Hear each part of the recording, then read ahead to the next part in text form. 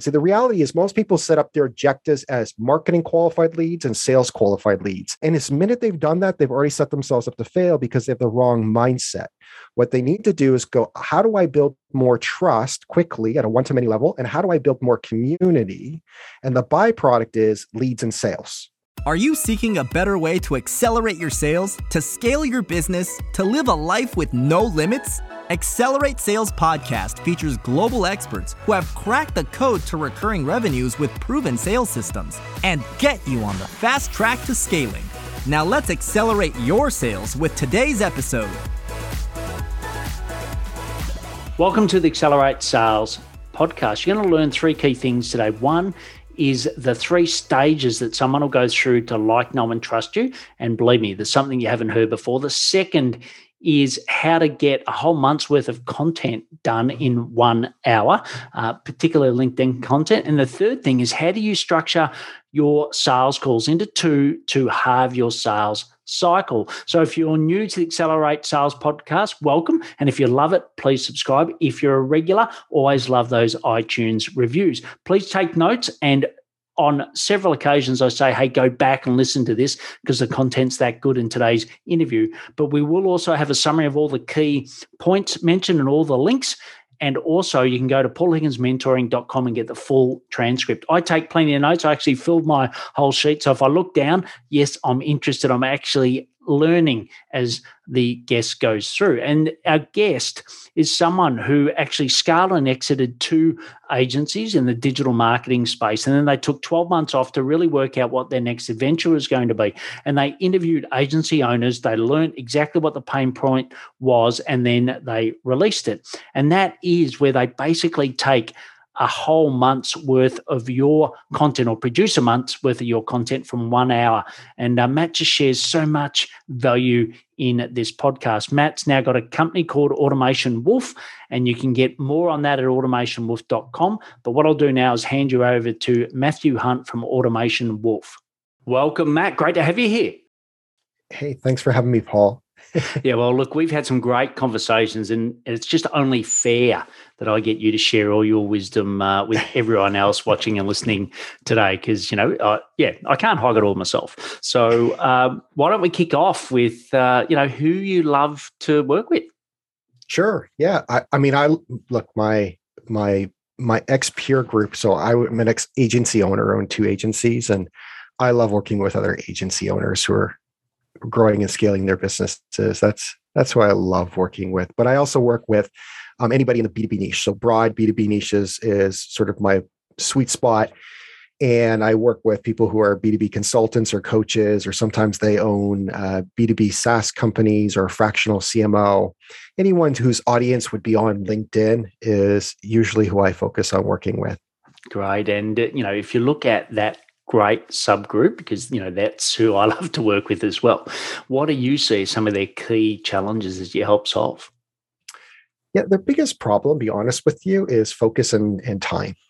And so there's a lot of things that people can do, but just because you can do it doesn't mean you should do it. And so whenever I work with people, I always try to help them use a simple filter. And the filter is based on effort and impact. And so how much effort do they need to put into this? And how much effort is it, delivering? And I know a lot of people have heard of sort of like the 80-20 rule. It's kind of like that, but a little different because I ask it differently.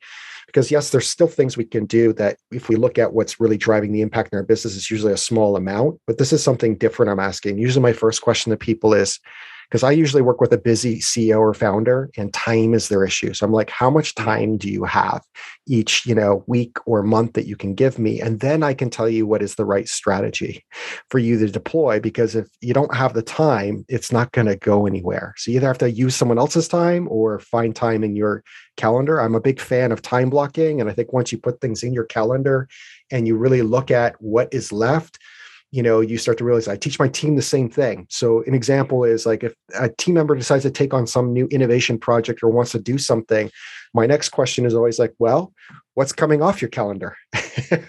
Because you can't just keep adding to it endlessly. So it's time is their biggest challenge. It's very rarely money. And then it's just a measure of, okay, if we're going to use that time, are we getting the maximum amount of leverage for that amount of time that we're putting in? And so I'm always looking at ways that we can create more leverage to the thing that they're doing, where it doesn't need to be adding people or processes, because, the more people and the more processes you have equals more problems. I know Biggie, right? If you know the rapper Biggie, right? Yep. He always went on and said, "More money, more problems." Well, that's not true. For most business owners, it's not more money, more problems, because lots of them have lots of money, super successful businesses that could throw more money at the problem, even if they had to go raise money or get a loan. Money's not the issue. It's time, and it's people, and it's processes. More people, more processes, more problems. Yeah, love it, love it, love it. And look, I said in the intro about, this wonderful, off the back of that problem, the solution you've created, which is, you're a month's worth of content in an hour, a month's worth of brilliant, snackable content on LinkedIn. So tell me, give us a little bit of context as how you came up with that idea, and then, how does that work in practical sense? Yeah, so I've been really lucky. So I didn't actually figure it all out right away. It's actually been a labor of love of over the last sort of, let's call it 15 years of marketing, and also owning 2 digital marketing agencies, and also having time to actually take a break. So after my second agency exit, I had a year off. And man, does a year ever give you a little bit of perspective of being able to look what worked, what didn't work. And then what was even cooler was I was able to go to my peers who I networked with as joint venture partnership partners, which were all other agency owners. I mean, that's the number one strategy all agency owners should do, is immediately create a VIP secret society with your competitors who do something slightly different than you, so you can send each other clients, right? That's one of the first things everyone should do.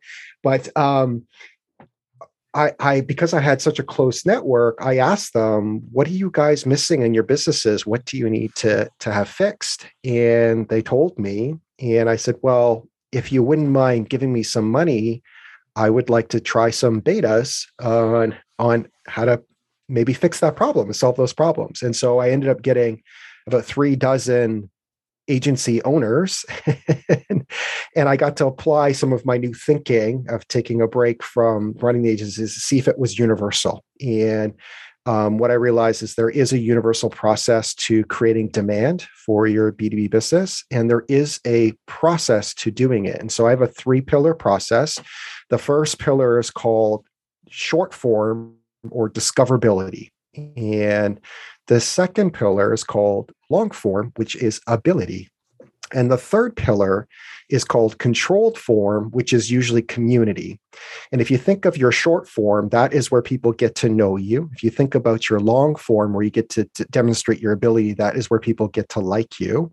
And if you think about your community or your controlled form, that's where people get to trust you. And as we all know, people only buy from people that we know, like, and trust. And if you do any selling in advance to that, you become an eager beaver who usually shoots yourself in the foot, right? Because then you just get treated like a commodity like everybody else. The great thing is, if you do selling after you know you've established trust, you can suck at sales and you can charge more. So you need a lot less clients to be able to have a booming business, and you can charge more. So you'll have a lot more margin. So you won't have a money problem, and you don't need a lot of salespeople, because the trust is there. Because usually once you have trust, people just say, "Yo, Matt, how much?" And you tell them, and they're like, "Cool, let's get started." You're like, "Awesome."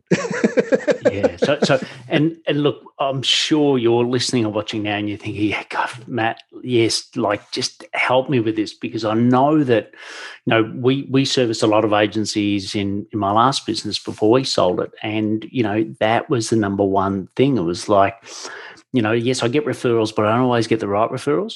And yes, we have some strategic partnerships, which is great, but I just love the right, high qualified people approaching me so that I can get on and do what I love, right? So that was the overall premise. I'm sure, that's what the 36 people sort of told you as well. So what you created is brilliant. Why don't you break down what each of these 3 phases, or give us maybe an example of short, long, and then the control?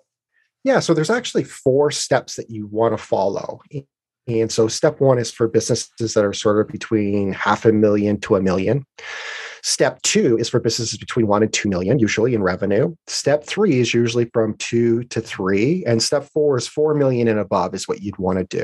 And so in step one, you have a pretty small business if it's about $500,000 to $1 million a year, but it's a good business if you have the right margins, right? There's nothing wrong with this business. You don't need to do a lot of things. So a lot of times people think they need more leads or need to get more salespeople or all these commission stuff. And that is just a lot of headaches altogether. No one should be selling in your company if you have a B2B business until you get past $2 million. I've done it. I've had the sales force. And like I said before, more people, more processes, more problems. What you need to do is your first step in the 3-pillar system is create your one-to-many selling system. And so the first one-to-many system selling is most of you, your ideal audience or your warm network is on LinkedIn. So I recommend that you lock down a way to stay top of mind with your warm network and to start new conversations with your ideal prospects in a way that doesn't feel salesy or sleazy or markety, because nobody likes to be marketed to or sold to. So step one is short form, snackable content on LinkedIn and staying consistent with it. Right now, you're inconsistent and you just want to be consistent. If you're just consistent with top of mind with your existing network, you immediately are going to get more referrals or more business or keep your clients longer. Now, step two is you want to create something like a digital monthly workshop. It's kind of a fancy word for a webinar, but nobody wants to attend webinars anymore. This is an opportunity for you to do one-to-many selling in a workshop manner where you spend an hour.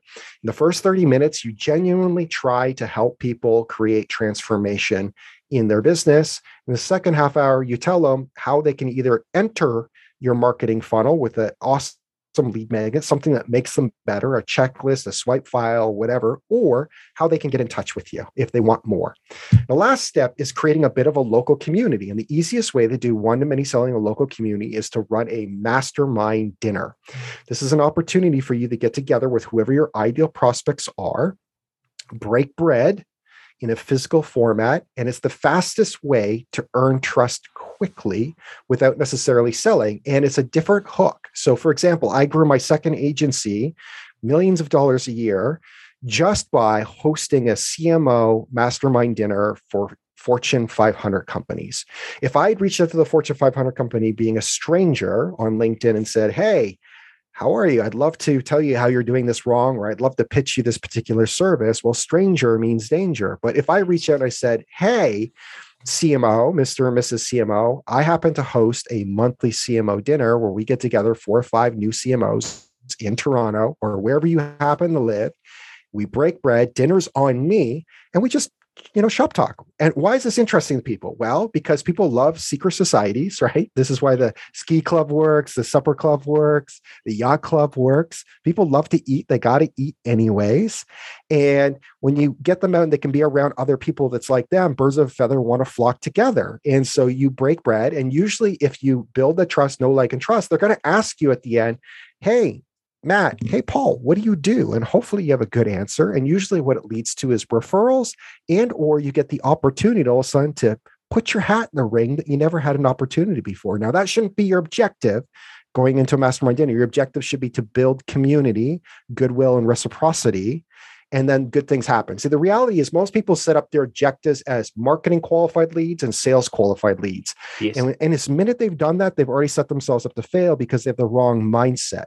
What they need to do is go, how do I build more trust quickly at a one-to-many level? And how do I build more community? And the byproduct is leads and sales. Sure. So they just got their thinking a little bit backwards. It's the same difference of like, how do I build this business so I can exit it? You already failed. How do I build this business so it's a forever business so I never have to sell it? Well, things change differently and your agenda changes differently, right? And all of a sudden you stop being markety and salesy and you start actually acting like a fucking human being, God forbid, right? Yeah. Look, and that makes perfect sense. So I've got, I think the way that you've framed it and set it up is beautifully. You've got your short form, long form control. You've got your different stages, and then you've got your 3 different components. And if I look at And are you suggesting that you obviously go from 1, 2, 3, right? You follow. Correct. You go 1, 2, 3. So it always starts with short. If you can't do your short form, there's no way you're going to do your long form. And if you can't do your long form, you're not going to do a community. Now, the first step, which is I call the show up step, is this, which is the 3 steps that I just shared with you. One addresses short form, one addresses long form, one addresses controlled form. Is the one that costs the least amount of money and requires the least amount of your time. The whole process, if you do all 3, actually only takes up 3.5 hours of your time per month. Yeah, and which is a good leverage of time, and you get to sit down you get to do selling at a one-to-many level in each situation. So you don't need salespeople to do it.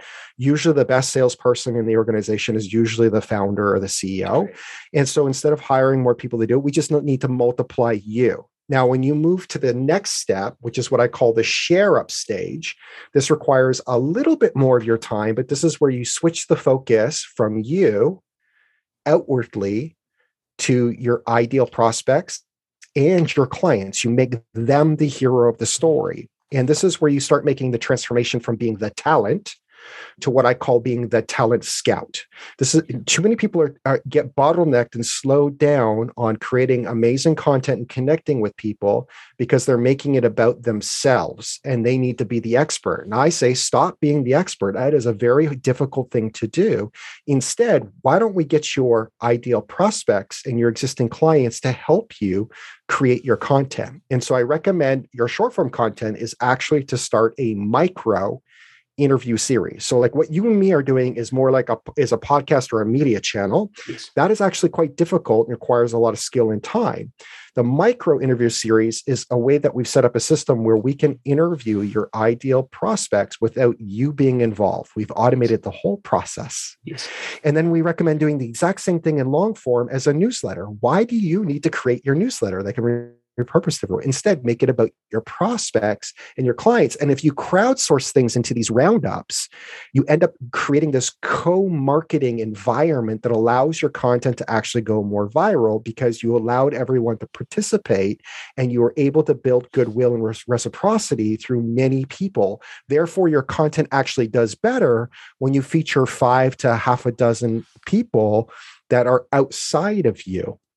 And again, you're going to get a much better result. If I get on LinkedIn as an example and I do outreach, and again, if I'm a stranger, I'm like, hey, I'd love to solve this problem for you. And you're a stranger, it means danger. But if I reached out and said, hey, I'm a really big fan. I enjoyed this thing you did before. Would you be up for a 5-minute micro interview? Oh, that's interesting. What's that about? And you could show them an example, how they're being featured. Yeah. All of a sudden it opens up. And the last stage is creating a community event, again, which is an expert ask me anything event. And you can run it quarterly or monthly, but this is where you get 3 or 4 of your ideal prospects or clients, and you put them on a panel and you interview them. And what ends up happening is you have the law of transference that happens to you. You become the Oprah, of your niche. And at the end of the day, what is Oprah an expert of? Absolutely nothing. But what is she really good at doing? She is really good at finding really interesting people and asking them interesting questions on what to look for and look out for on behalf of her audience. Well, you're doing the exact same thing. And this is all about being a talent scout. And this is how you truly transform into being a market leader. And so I've always done these Ask Me Anything events. I've done them online and offline. They both work. It doesn't matter which way, but it creates community for you. I find the offline local ones are great for talent acquisition and bringing together some of the local junior leaders like marketing managers or up to director level. However, I find a virtual one that's online, if you need to get more of the C-suite, they're much more likely to participate in that one. And particularly if you have one headlining name that you can sync them beside because they want to be seen with their peers who are also experts as well too. So that would be step 2. And we call that share up. So the first one is show up. The second one is share up. Yep. It doesn't take a lot more time, but what it takes is a little bit more budget. So what you're doing is you're adding only 1 more hour to your 3.5 hours for a total of 4.5 hours. However, it's costing you a little bit more money. Yeah, brilliant. And you've seen me taking notes. You've seen me nodding, right? Because this is a playbook that honestly, if you're walking, riding, whatnot, just bookmark it. task yourself, do whatever, and go back and listen to what Matt just said, because I think that, there's so many people talk about personal branding, and I've just done the same thing, personal, set up my own personal brand, etc. But I do think that not many go to that stage too, and I think that's where the true power is. And, you talked about Oprah. I know you use another example of Joe Rogan. They effectively are the ones that are creating the talent to get them, and then that's how they build the audience. So I think the strategy works, right? It's just about now applying it for you. And just on the virtual dinners, because I think that's fantastic. But, in my case, I live in Melbourne, Australia. Most of my clients are not in Australia, right? They're mainly in North America, as an example. So, have you run them virtually, or do they really need to be in person? Yeah, I find the virtual. So there's two. I found two work. So I've actually experimented with both, and both worked. So I used to do these lunch and learns, and so I would convince an office or a bunch of offices to do it. And then what we did was we would take their orders in advance and Uber them lunch. Yeah, and then we would do a training workshop. And we could do it with multiple companies, or we could just do it with one company in a room. That worked great. However, I do find the mastermind dinners at if you can get to the top of the chain, from CEO to C-suite somewhere in there, they're really effective, because C-suite individuals are quick to connect and quick to make decisions. And if they know, like, and trust you, they're going to give you a shot. And generally speaking, it just depends on your niche and where you are. Everything's a little bit different depending. I've sold to small businesses, I've sold to enterprise. They've all got their pros and cons and processes and logistics on how to get a sale. But generally speaking, I find that, if you know your vertical in your niche, and if you don't, then that's a bigger problem. It means you actually have a go-to-market strategy problem. Yes. And you probably can't even do this yet. You need to start with actually your go-to-market strategy, which is, a completely different thing. The go-to-market strategy at the end of the day is a very similar sort of matrix, but it should be foundation, automation, transformation. And the first one is addressing market recognition, your who, your positioning on why, your signature process on your what. And then you need to figure out your automation with your CMS and tech stack, your CRM, your analytics and KPIs, SOPs, and how. And then you can look at the transformation, which is short form, long form, controlled form. But if you haven't done the foundational work before getting here, you don't get, just like Monopoly, do not pass go and collect your $200. You need to go back and make sure you understand your go-to-market, since your system and your go-to-market process. If that's not clear, you can't really do these things, because, and one of those things is always having a very specific who, like a very specific, niche, or like the Americans say, niche. Yes. And I think they say it that way because they like to say the riches are in the niches, right? You can't say the riches are in the niches, doesn't work. Yes, and they love to market everything. But look, no disrespect to you amazing Americans that are watching now, but Matt in Canada and I'm in Australia, so we're slightly different. So you've given so much value around, the stages, etc. For now, let's just dive a little bit more into LinkedIn, because, as you said, LinkedIn's the key platform here for the B2B, right? And everyone knows that. And you've got enormous experience. So I just want to tap into that for a moment. So, when we first met, you gave me some brilliant advice on a couple of key things. So one was around connections, the other one was around follow, etc. So the first one is around connections. So, most people are out there trying to collect as many connections as they can. Now, I know the 100 limit sort of reduced that now, so people are getting a little more particular around who they're reaching out to, and it's just not a numbers game. But you told me, hey, you should be deleting connections. And I'm like, well, what's Matt talking about? So explain why someone watching right now, listening, should be actually deleting their connections. Yeah. So like anything, usually less is more. Yeah.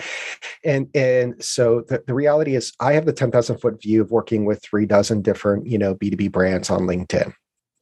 This is a core part of our business. So we're literally publishing over 1,300 pieces of snackable content per month, and tracking it and seeing what works, and also looking at different profiles. And I can work with a personal brand that only has 400 connections and get more impressions and engagement on that content than someone who has 30,000 plus. Okay.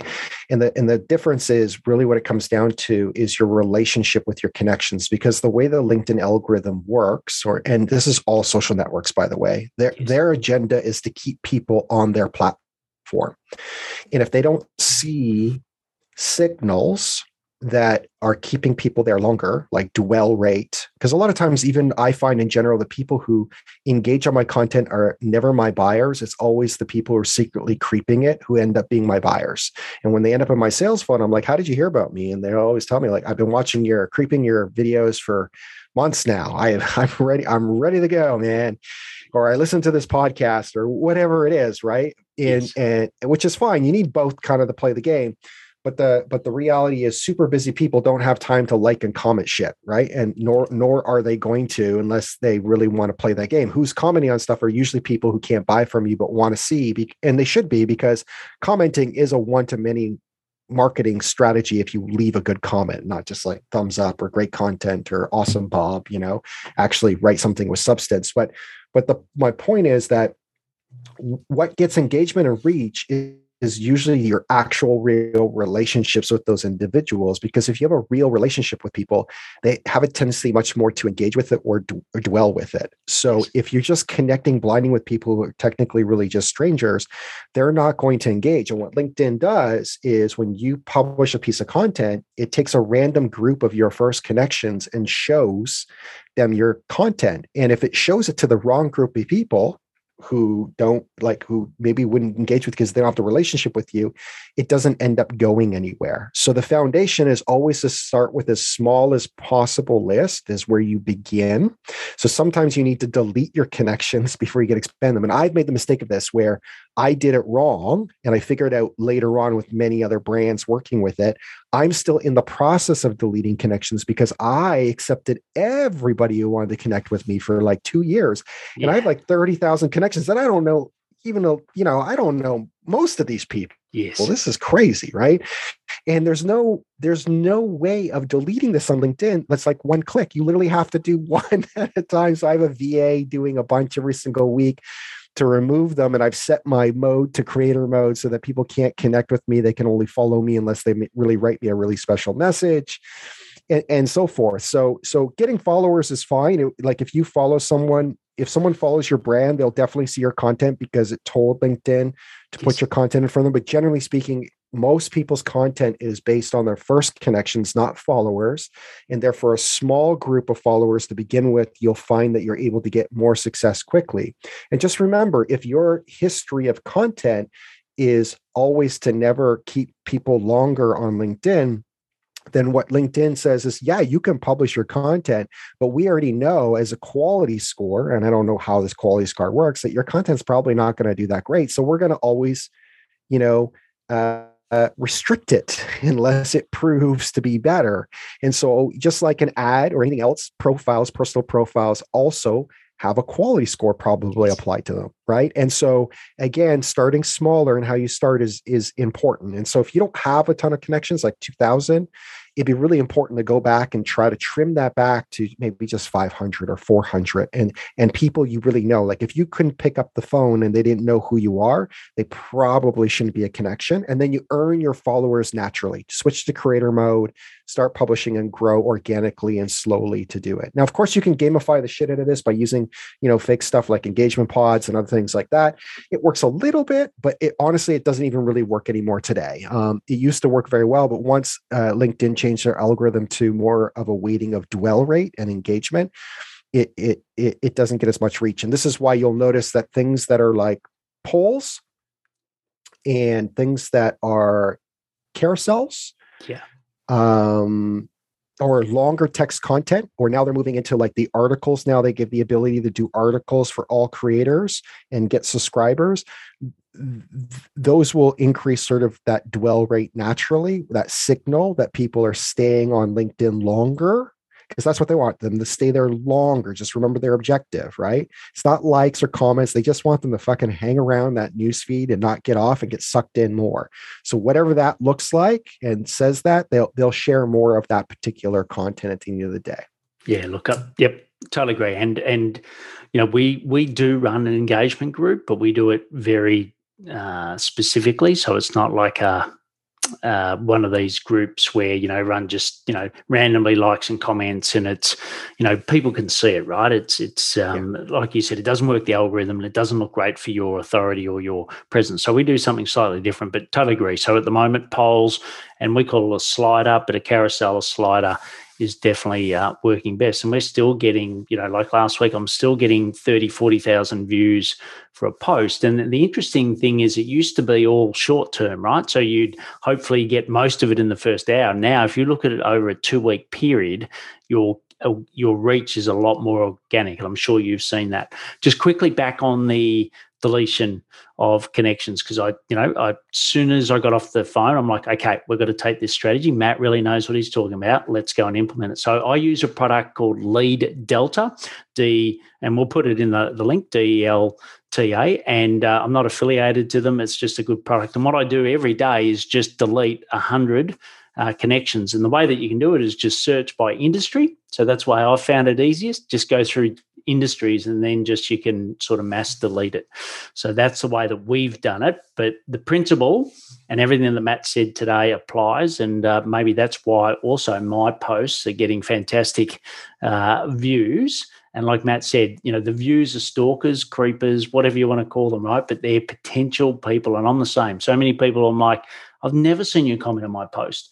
You've never said anything of this. And honestly, if you're going to really research someone, do you want to throw up the flag that you're researching them?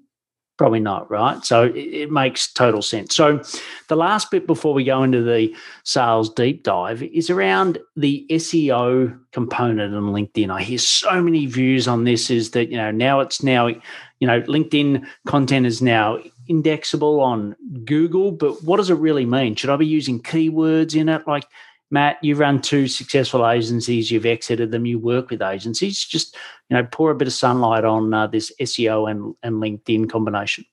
Sure. So LinkedIn has always sort of broken down into SEO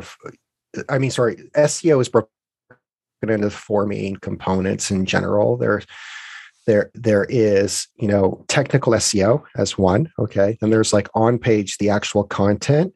And then there's, the amount of, other sites that vote or backlink to that particular page. And the last one is how do people interact with the page? Because Google has Chrome and they can see if there's like a high bounce rate or dwell rate based on the intent. And they also understand intent, right? At the end of the day, is they're trying to serve intent. And so anytime that you're trying to rank for something, whether it's on your own site or a third-party site like LinkedIn, if you understand those 4 basics, then you'll know what to do. Now, the benefit of sometimes creating content on other sites like LinkedIn or Medium or et cetera is they have more authority than your site ever will, just as like weight from the root domain. And then that root domain ends up passing more authority to all the subpages a little bit more. So what I recommend anytime is publish your content usually on your own site to begin with. Okay. Make sure it's good. In fact, don't even make sure it's good. You have to make sure that it's actually great.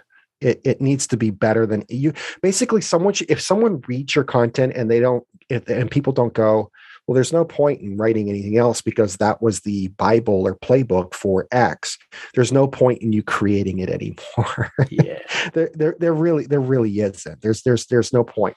Now, what you have to remember is you can recycle that and republish it on other platforms like LinkedIn articles as a newsletter, or you can slice and dice it and put snippet teasers of it and then link back to the longer form content. So you can go, here's the too long didn't read version.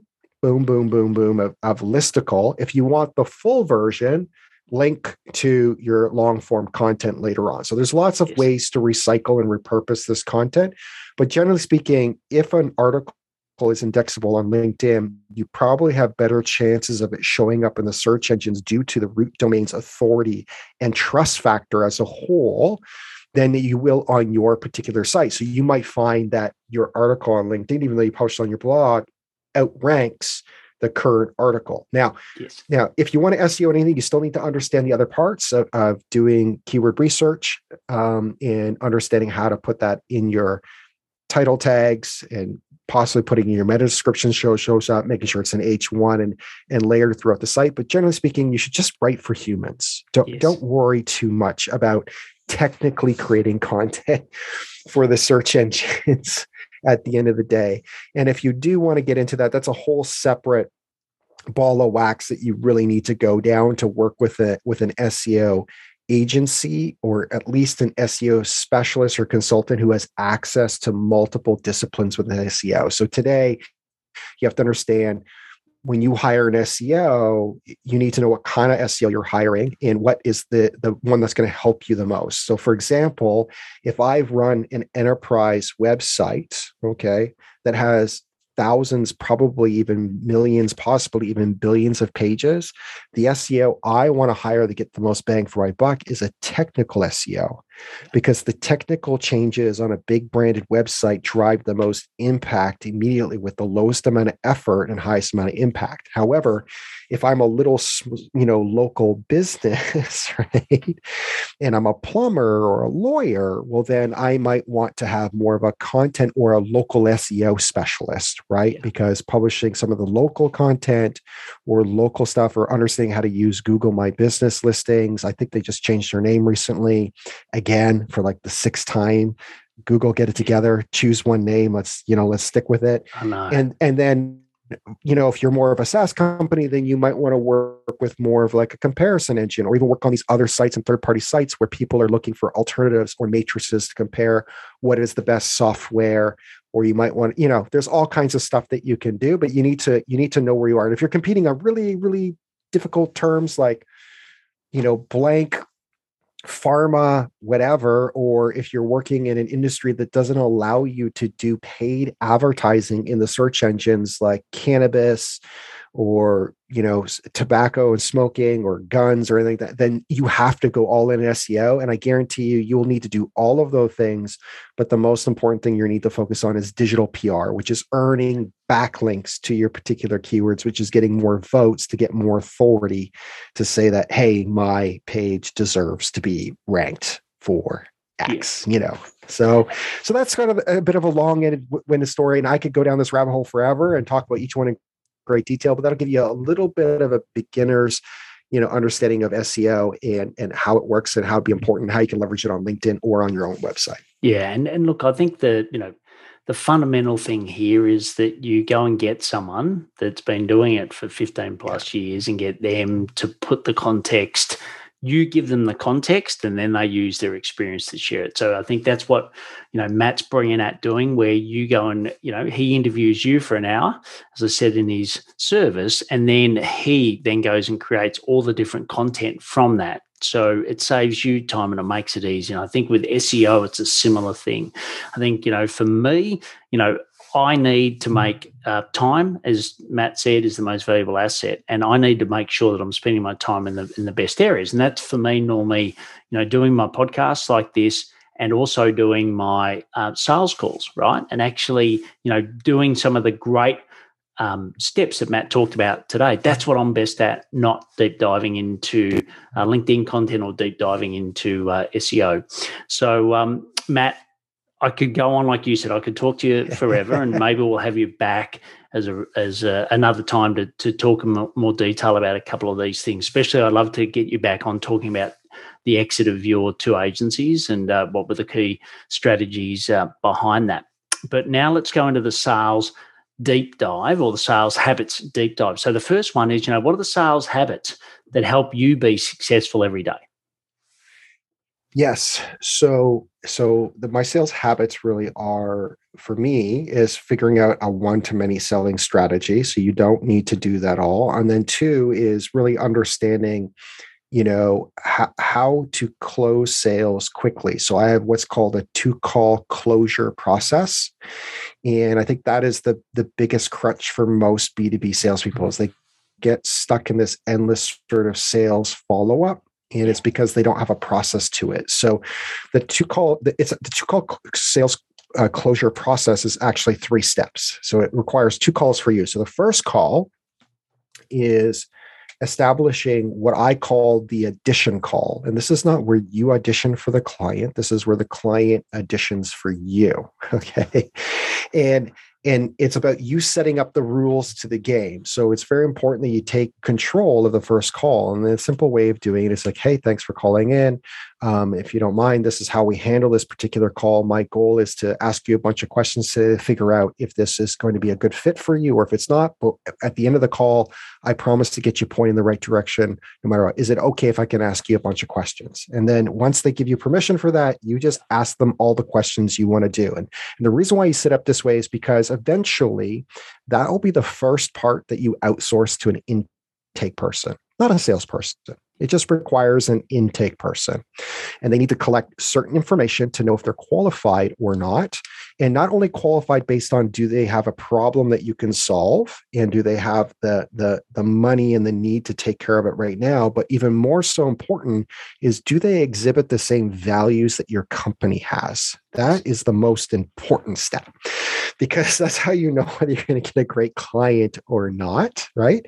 And so one of my favorite questions I always ask people is like, hey, do you have your strategy, fully baked and you just want someone to execute it, like get some hired help to make it happen?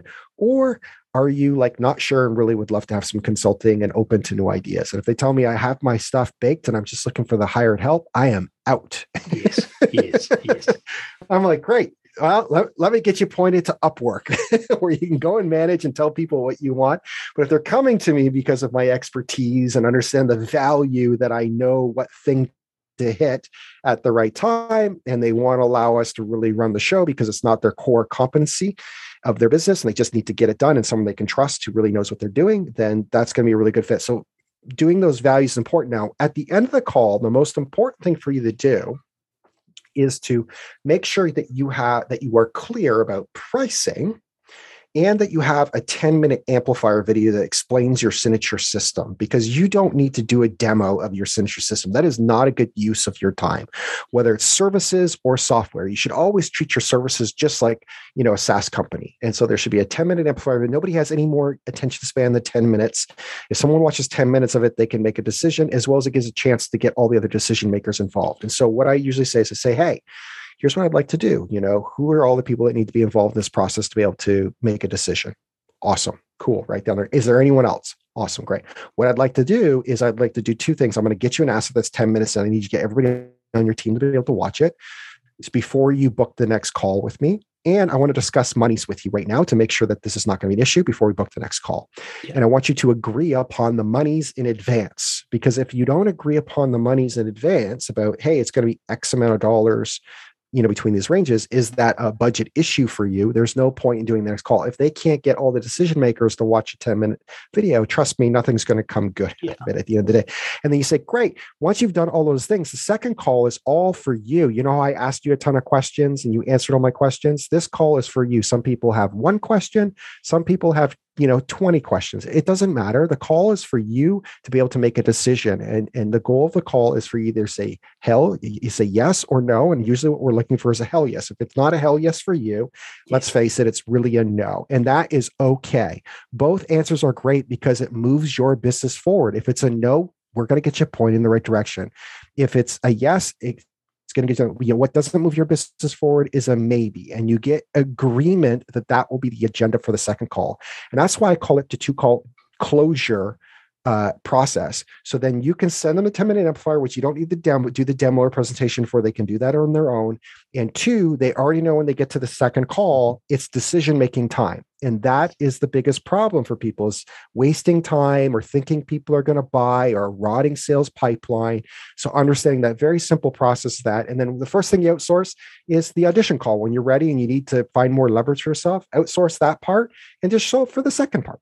Yeah, perfect. Brilliant. Now, like I said, the next three questions, got to get rapid fire responses from you. That was an absolute brilliant playbook. I'd like to call out to maybe someone that's helped you and I in that process a little bit, Taki Moore. So thanks, Taki, for sharing some of your brilliant knowledge. Always acknowledge that. And I can see that, Matt, in your process, but I think you took it further and made it a lot simpler. So well done for that. So technology. Yeah, the people I The people I borrowed from is Taki Moore, the Sandler Technique, and then the last one is Ari Garpler from Unlock the Sales Game. Those are the three people who are responsible for helping me develop that system. So I stand on the shoulders of giants. Absolutely. Yeah. I've never had an original idea in my life. And just like one of my coaches I have in the past is Cameron Harold, he always says R&D it, which just stands for rip off and duplicate. Yeah, beautiful, beautiful. So piece of technology. What's a piece of technology that helps you accelerate your sales? So I would say that I actually use a CRM that I'm very, very happy with. That's excellent. It's called High Level. And as an agency owner, they should invest in High Level, not only because it's a great piece of technology, but it makes them an instant SaaS company as well that they can resell to their existing clients. So it's fantastic. It's a sales and email automation thing, just like HubSpot or Salesforce or ActiveCampaign. I would say that it's the best white labeled version of that. If you're looking for something to resell and add a little bit more value to your services, one, use it for your business. Two, learn it to white label it and resell it. Great. And I won't ask you the question about leads because I think you've given us a brilliant example about that. But the last question is around one out of all of this. What's one piece of advice or what's one action, more importantly, we can take to 10x our sales? Great question. So I think it always comes back to consistency. Yeah. So we are the sums of our daily habits. And so what you're looking for is something that you can actually stay consistent with, because you have to understand the laws of compound interest. This is why Albert Einstein said, those that understand compound interest earn it, and those that don't pay it. And he also called it the eighth wonder of the world. So we should probably pay attention to this concept. And so whatever it is that you need to do, you need to know that you need to stay consistent, and you need to work on something that actually compounds over time, so that as time goes on, it gets better and better and better and better and better. The challenge is most people don't understand this, or they don't understand that they understand the idea of the snowball effect, that it takes on a life of its own, but they usually give up before the snowball actually starts rolling down the hill. So don't give up so early. Consistency is key. And then second is make sure whatever it is you're investing on, it compounds at the end of the day. It aligns well with that universal law. Yeah, brilliant. Well, look, Matt, once again, thanks for all the knowledge, experience, and wisdom you've shared. You can find out more about Matt at automationwolf.com. We'll have all the links in the summary of the show notes, and then you can go to our website and get a full transcription, because I do think you need to listen to this multiple times and really, set out your action plan from this podcast, because it was absolute gold given. Okay, thanks, Matt, and I really appreciate you coming on today. Thanks, Paul. I really appreciate being here. I hope you enjoyed that interview with Matt as much as I did. Look, I literally took copious notes. I actually spent about a half an hour afterwards building on Matt's points. And I just think that his whole concept around this month's worth of content in an hour, and his whole view of what LinkedIn organic and getting people to like, know, and trust you is the way to do it. It's what I 100% believe in, but Matt's got a great done-for-you service to make it even easier for you. So shout out to Matt, right? He gave some great value there. Why don't you mention him, tag him in your socials, and even take a photo of the podcast itself? That'd be great. And also share it with others, whether it's 1, 10, 100 of your peers. They need to hear this from Matt as well, and they will treat you as their sales rock star. Check out the solo shows as well. So we've got those. As I said, all the links are going to be there in the summary. And also you can get the full transcript going to paulhigginsmentoring.com. Please take action to accelerate your sales. I'm fired up after today's episode. What about you? But hey, before you go, learning is just one piece of the puzzle. Now it's time to put today's strategy into action. Head over now to today's show page at paulhigginsmentoring.com/podcast and share how you'll put it into action.